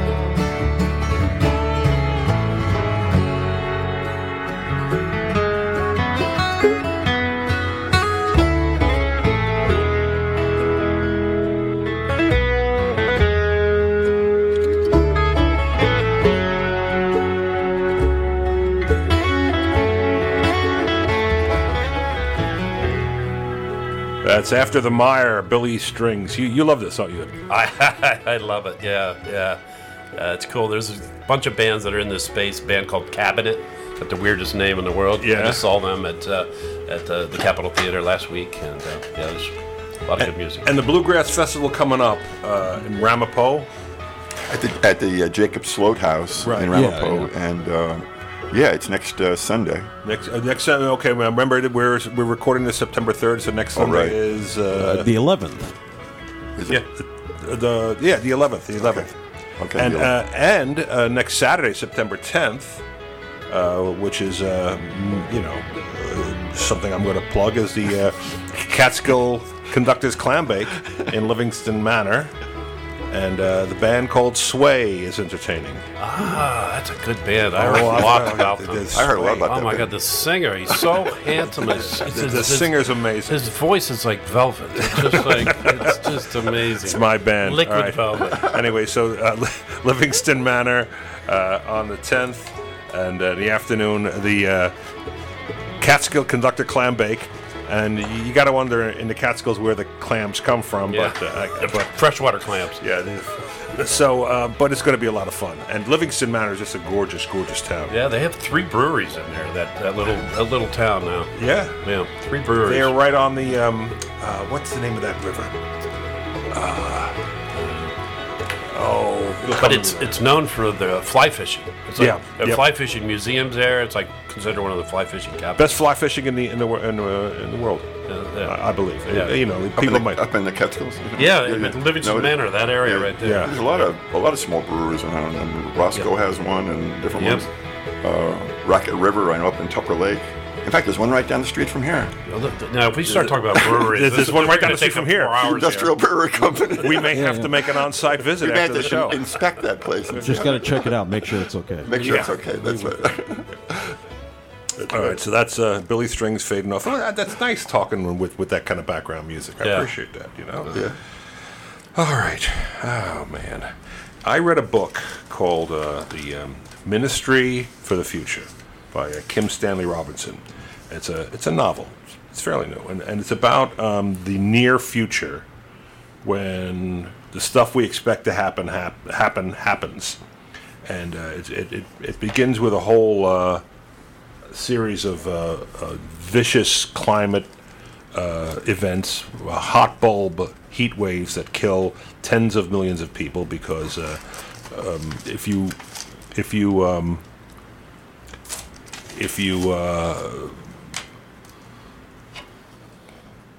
live in a if it happens to you, you can't lose heat, right? I mean, explain that with me. I mean, a hot bulb heat wave. In other words, it kills. It literally burns. It burns you to death. Yeah.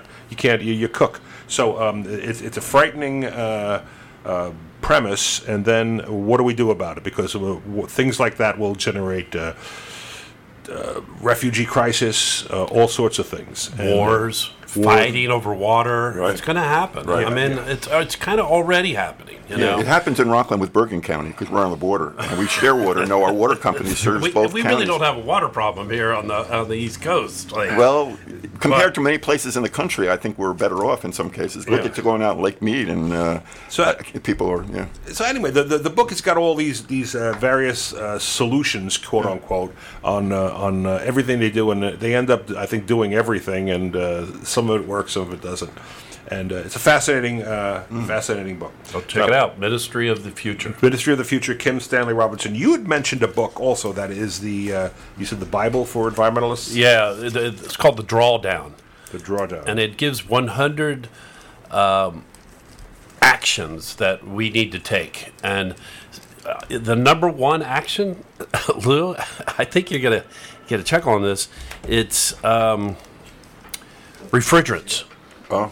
Yeah, the refrigerants are the worst, and the inefficiency of them, and all that. Yeah. So, take care of the refrigerants. Yep. Is that Kevin? This is Connie Coker. Oh, Connie Coker. Oh, Connie, how are you? I'm okay. How are you? Fine. Where are you calling from? Well, I live in Upper Nyack, New York. And I'm really appreciating the show very much. Oh, thank you. Yeah, it's inspiring. I've been an environmental activist for a long time, and then I was a county legislator for about 5 years and involved in the Environmental Committee and all these great, incredible activists that we have in Rockland County. And George Potanovic does the emailing, and I saw this program was going to be on, and I'm like, you know what, I'm going to listen to that. I just have not been active enough in the environmental movement, and you all are really inspiring me. Nice to hear from you, Connie. This is great. So what is your top priority? Well, I think in Rockland County, it's air quality, but it's also just the protecting the forest, because that's a big part of air quality, and water quality. And so I think slowing down on development and protecting, like I said, our Harriman and all these other great places that we have. So Now, that's one thing. Are you optimistic about the future, or are there aspects of climate change that have you terrified, as I am? No, I am terrified, and I realized I have to get more involved. I'm just not doing enough, and I think several of us are starting to feel that way, like we were just kind of giving up in a way. And so, no, I'm extremely concerned. Have we already gone too far? I mean, when you read that article that said, what is it, in Greenland, that the ice shelf is already, even if we turn it around right now, it's still going to melt and raise the water level a foot or something. Mm-hmm. Mm-hmm. So it is discouraging. Mm-hmm. Did we talk about we did talk about the Key West Highway already. Yeah. Right. That's right. Yeah. Yeah, I mean, there are things that they're projecting that are just going to go away, that there's nothing that can be done to save some of this vulnerable infrastructure that is too close to sea level. Because right. it's determined that the sea level will rise, period. Right. End of paragraph. That's it. It's going to happen. Yeah. It's going to happen. When? That's the question. When we hear that or learn about that, and then it does feel like, well, then we might as well just give up and not fight for the earth or prevent climate change. But we can't. We really have to. So I'm like I said, I was very pleased that this was going to be on today, and I appreciate what you're all talking about and trying to do, and there's so many great organizations in Rockland County, but around our area. I appreciated that you had the woman from Sustainable Westchester. I was really listening to her, and we have a lot of great organizations here, and so I'm going to become more active in 350 NJ Rockland, and the Sierra Club. Makes a huge contribution. Well, let's do this. Let's stay in touch, because this isn't just this Saturday. This is every Saturday we do this. Right. And right. we've been repeating shows recently, but we're going to start doing them live again with more regularity. So we would certainly like to stay in touch, Connie. Yes. I will continue to listen, and like I said, I got to know George Potanovic very well as a county legislator, and his activism, and Peggy Kurtz and so many other people. So I'm glad that he sent this mailing out, and I'll be here next Saturday. That's terrific. Oh, you're always welcome to call in, and that goes for everybody who's listening. 845-429-1700. I mean, don't be shy. Just join the conversation. Well, I felt very shy, and it was like, well, now what do I have to say? And then I thought, no, I want them to know that people are listening and that it's making a difference. So we appreciate that for sure. That's the important part. You've got Connie's contact info? Sure, I do. Okay. Yeah, absolutely. Connie will be in touch. Thank you so much. Okay, thank you. From South Nyack, huh? Well, I used to be in South Nyack, and about a year and a half ago moved to Upper Nyack. Upper Nyack. That's the fancy schmancy. Oh, it always sounds so fancy. Stop that. Oh, wow. Upper Nyack. Moving on up. I got to tell you, that is dramatic. You get up there north of it. For folks that don't know the area, you go north up there, and then that Hook mountain rises. Hook Mountain. Yeah. And then well, that's the reason we moved, was to get away from the thruway.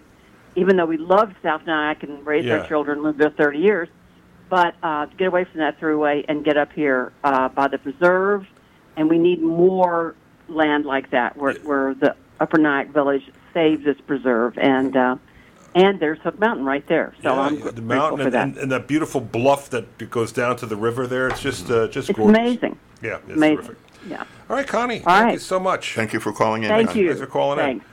And thank you. Bye-bye. Thank you, George, for spreading the word. Oh, you're welcome. Bye-bye. Connie knows, as many people that are involved in environmental issues, is you're always fighting for something in the future. We don't necessarily benefit as much directly. I mean, we see changes, but, the real and with climate change, and, we're not going to see a change tomorrow. We have to make changes now with the idea that it's a promise for the future, so it's a little different than a lot of issues where you can say, I can try and protect a stream, or I can try and protect something where I can see those results. So I'm hoping people have enough faith in their work to think that we can do something that's going to pass on to the next generation. It's just part of the work that we're doing, right? I mean, it's a different kind of an attitude, because this is a long time coming, and we're trying to make changes now on something that is a tremendous environmental issue that we have to work on. And the younger folks, like you mentioned, like Billy Strings, 29 years old, he gets it. It's his future. Right. And when I talk to young people, I apologize because I was there for the first Earth Day. Yeah. They told us then the whole program. Right. Everybody made fun of Al Gore. He told us the whole thing, and now it's happening, and now people are maybe trying to pretend that they didn't poo-poo it or whatever, and it's here. There's another. You know what? Let's play that Miley Cyrus song because I like that. That fires me up. Yeah, the movement is really in with the youth. They get it. It's going to be their world, not ours. Hey, Miley, here we go. Oh, can you take care of her? Oh, maybe you can spare her several moments of your consideration leading up to the final destination. Oh, the earth is calling out. I wanna learn what it's all about, but everything I read is global warming going green. I don't know what all this means, but it seems to be saying, wake up, America. We're all in this together. It's our home, so let's take care of it. You know that you want to, you know that you got to. Wake up, America. Tomorrow becomes a new day, and everything you do matters. Yeah, everything you do matters in some way. Stand up, I'll try if you will. Wake up, it's not a fire drill. All she needs is a little attention. Can you give her just a little attention? Oh, it's easy to look away, but it's getting harder day by day. Everything I read is global warming going green. I don't know what all this means, but it seems to be saying, come on, wake up, America. We're all in this together. It's our home, so let's take care of it. You know that you want to, you know that you got to. Wake up, America. Tomorrow becomes a new day, and everything you do matters. Yeah, everything you do matters in some way. I know that you don't want to hear it, especially coming from someone so young. But in the backseat, yeah, they want to hear it. So come on, come on, so come on. Wake up, America. We're all in this together. It's our home, so let's take care of it. You know that you want to, you know that you got to. Wake up, America. Tomorrow becomes a new day, and everything you do matters. Yeah, everything you do matters in some way. Commitment. Yeah. Miley Cyrus, all right. I know you don't want to hear it from somebody who's so young. Then I'm not talking about me, I'm talking about her. But that's what she says. Talking about the three of us. I always say a great society is one where the old men and ladies, the elders, are planting trees that we'll never enjoy the shade of. That's and that's kind of what we were just talking about too. Yeah. Establishing these policies. And, The things may not directly benefit us personally, but we're investing in our future by what we do. I've been talking to too many people lately that shrug and say, well, as long as I can continue to afford cigars, I'm good. And you're not gonna take my Hummer away from me. I'm Gas my guzzler. cold dead hands. All right. So this It's not Build Back Better. What was it? Build Back almost as much, or I don't know what it is. It's called the Inflation Reduction Act. Act, which really doesn't do that either. The acronym is IRA. So the money that's in that's what I'm off the top of my head, $368 or $9 billion. Yeah. And a lot it keeps of it's going up even when we're talking here. Yeah. It's over $300 billion. Yeah. So we're talking about a lot of it's tax credits, a lot of it's renewables, a lot of it's EV infrastructure. Infrastructure. Yeah. Is it enough, or are we just relieved that we've done something? I mean, What's a start? Yeah. Is it enough? No, it's not going to. We're still going to need more investment as we go forward. And as we've said multiple times here, we don't even know what kind of storms or what. You were talking about the algae. We don't know what the ramifications, unintended consequences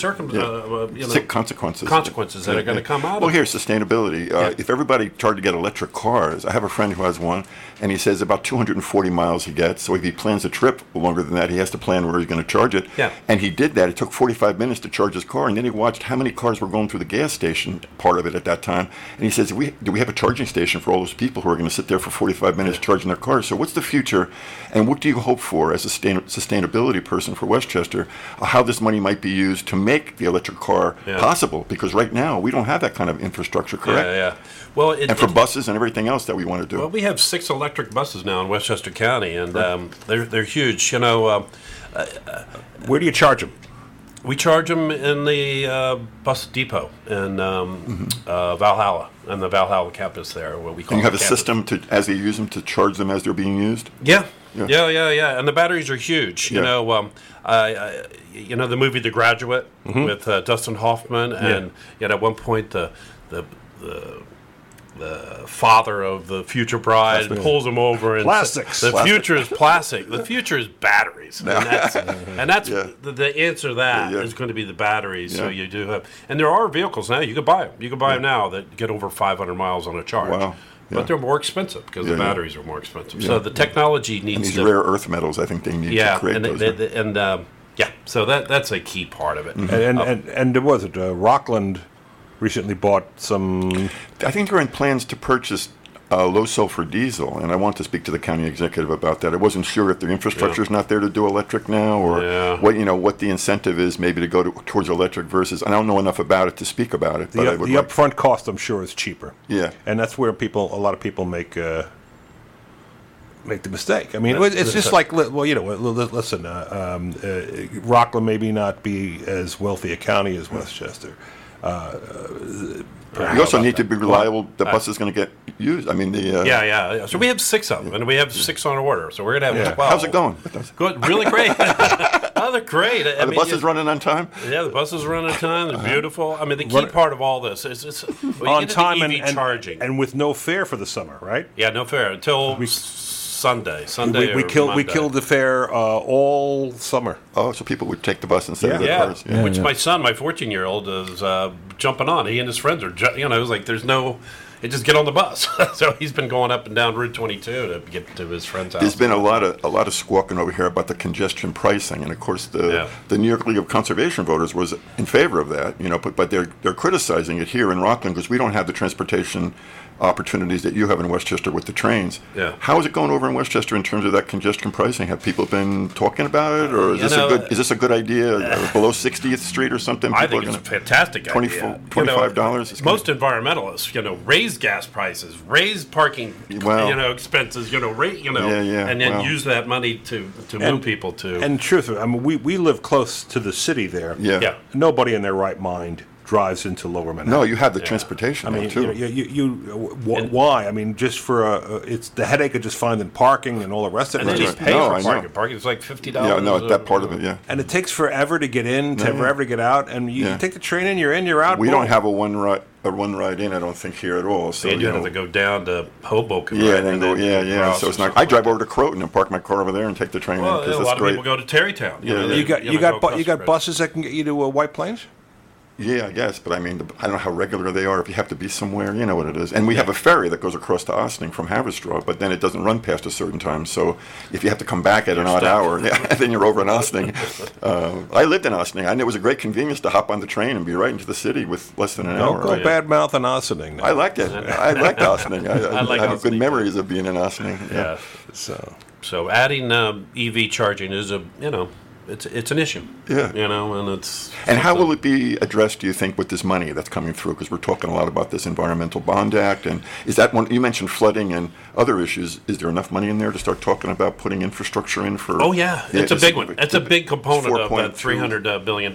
Is This is the federal one you're talking about. Yeah, the federal one. Yeah, yeah. And the same with the state. Yeah. Same with the state. Okay. They're all kind of generally the same. And Although the state is still TBA, they gotta. They gotta pass it. Yeah. Borrow the money and then decide how to give it out. That's right. That's right. So, and that's November. And this is what we've been If talking you're listening to this program, we expect that you will be out there voting. You'll be yes voting for this. We've been talking about it with some of the elected officials. How do they envision this money being used? To start a conversation now before November, so people can see the actual impact it could have on their communities too. Kevin, that's what I got here. They were talking about do you drive into Manhattan ever? I go around and drive into Brooklyn. I try to avoid Manhattan by car at all costs. Because you're a wise man. Because I'm from Brooklyn, I've been in Manhattan many times, and I know. Yeah. So it's I don't understand. I don't know. If you've been to London, you see the congestion pricing works. 100%. You know, you go there, you see it, and they just don't have the crazy, snarled, gridlocked traffic that Manhattan has. Because if you want it, you can come in. If you want to pay. Yeah. If you want to pay, you can come in. If you want to just drive in, just we're already paying $15 at the George Washington Bridge, and then we're going to pay another $24 or something if we go below 60th Street. Yeah. It gets expensive for the average person. It's not being paid to go. Then park the car and take the train. Yeah, I know. That's come to White Plains, park your car, and zoom right in. Yeah. Or Tarrytown. One of the advantages of the bridge, the new bridge, whatever. The beautiful new bridge was that it has designated bus lanes, and it's got a regular bus service to White Plains. Right. And there's a big bus depot right there, right across from the train station. Mm-hmm. And so many people in Rockland now have a 2-seat ride to Manhattan. Right. Now, it's not ideal. It's not a 1-seat ride, but it's a 2-seat ride. Right. You get it, so... it's a matter of dedicated adjustment. fairly quick. Yeah. A dedicated bus line. Yeah. So it's a matter of adjusting to the change maybe more than anything. People are not used to it. And also there are funds that are set aside, and they're collecting them to do a rail line, because the bridge is set up for that. But that's part of my advocacy work before I joined the county was on that bridge and making sure that, number one, there were pedestrian and bike connections to that, because there was money out there. So I worked with a Route 9 corridor group. And Andy Ratskin and Dan Kavisser really worked on that and putting that together. But also we really pushed we were looking for light rail, quite frankly. Yeah. And it didn't come about, but they did save a lane for the dedicated bus line. So that was something I worked on before I joined it's all transportation. So we're making some progress on these new plans.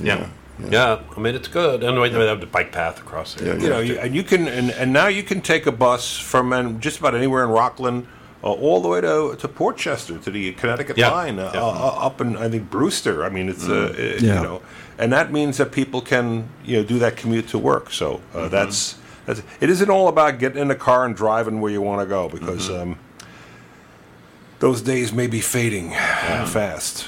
So as we deal with things, leave the driving to us. Sit back and do your TikTok. It was great. You're all over that TikTok. It was great hopping on a train. I loved it.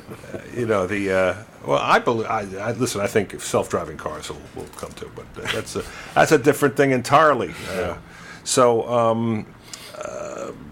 845-429-1700. We got a couple of minutes here. We can take your call. if you want. Connie called in. Yeah. How about some of my friends out there who got the notice in the mail? Yeah. There you go. Some of mine, too. Pick up your phone. How about you, We'd Marty? like to hear from you. Don't be shy. Tom We'll and call you Donato out. and Will. It's like Jennifer. romper room. We'll have the one. We'll look through the mirror and we'll see who's out there. Well, as we are wrapping up, I do want to just say thank you so much, Lou, for having me come back. And I'll come back. I'll call in. I'll come over. Sure, I mean, sure. I enjoy this. If you play my music like you did today, I'll come here anytime. Well, next time you're going to play the barn band music. That's my band. It's we're competing with Sway a little bit. I think we're in that same old man, category of rock and roll. It's so cute that you think you're competing. Sparks are Just flying. adorable. Yeah. We aspire to compete with you, though. And next Saturday, I'll be up in Livingston Manor. Oh, yeah. So on the stage there. Get your fly fishing gear in order there. I just Catch and release. Is that what they do to catch and release? No. I don't know. Trout. You're not allowed to keep the trout? You can, I guess. Yeah, certain size. Yeah. Yeah. All right. What did I see the other day? I saw a river runs through it. Oh, it's great. Oh, yeah, great movie. Great movie. That's not. That wasn't there. That it was Wyoming or something. Yeah. And you know that Westchester County now is bigger, has more people than Wyoming. Mm-hmm. Right. Don't get me started on this list. Has more people than Montana. Yeah. Has more people than.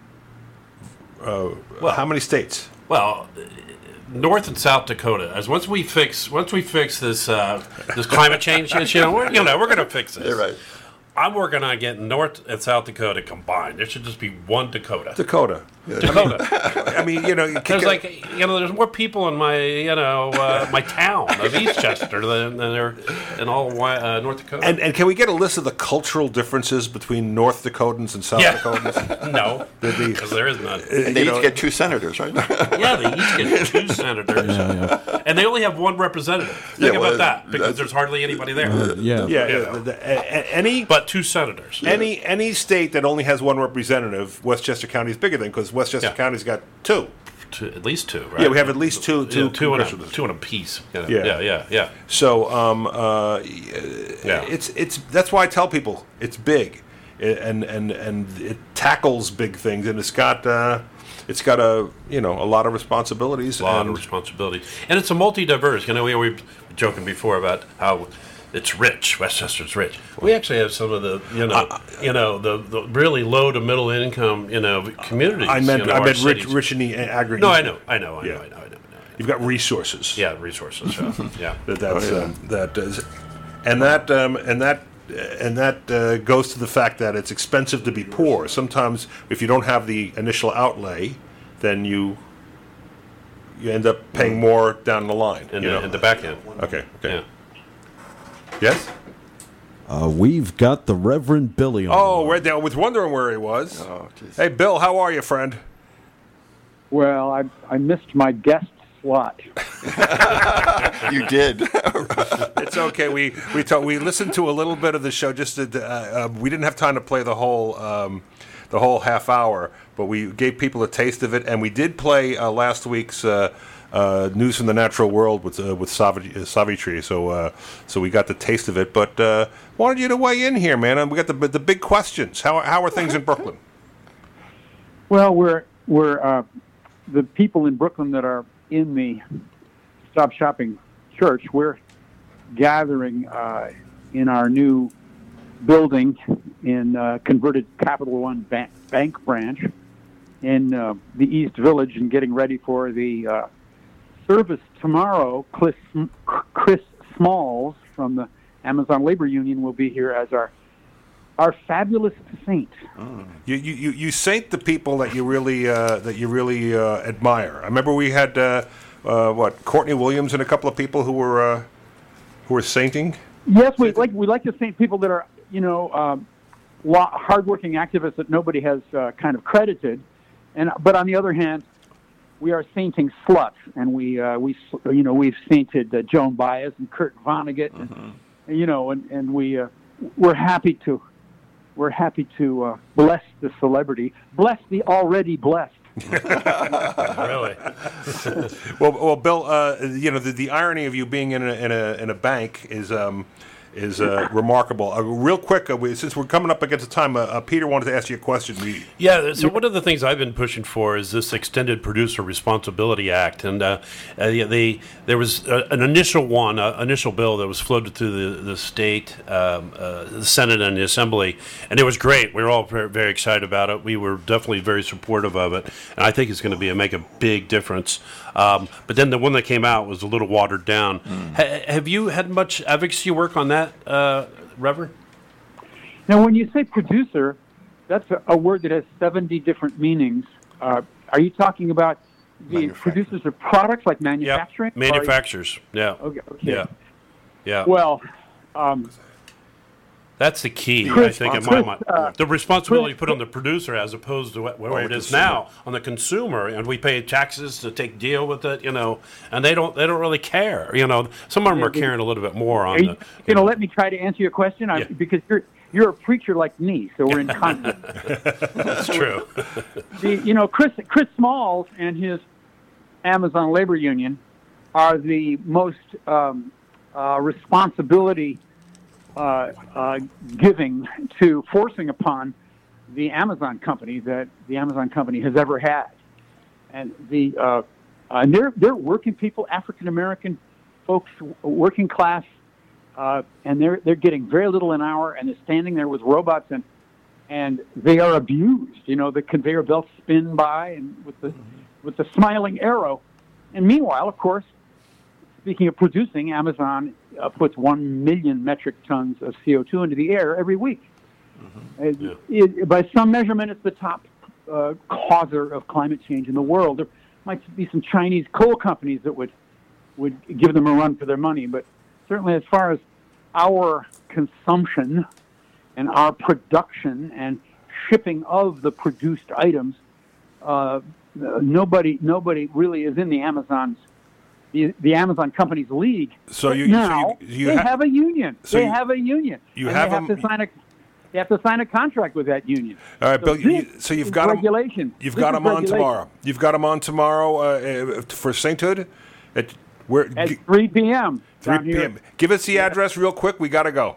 You just go to RevBilly, REVBilly.com, and we'll give you all the information. Thank you so much, Reverend Billy from the Church of Stop Shopping. You're listening to WRCR AM 1700, WRCR.com. This has been Tough Times with Lou Young. Thank you so much for an action-packed 2 hours plus. Whoa. See you next week. All right.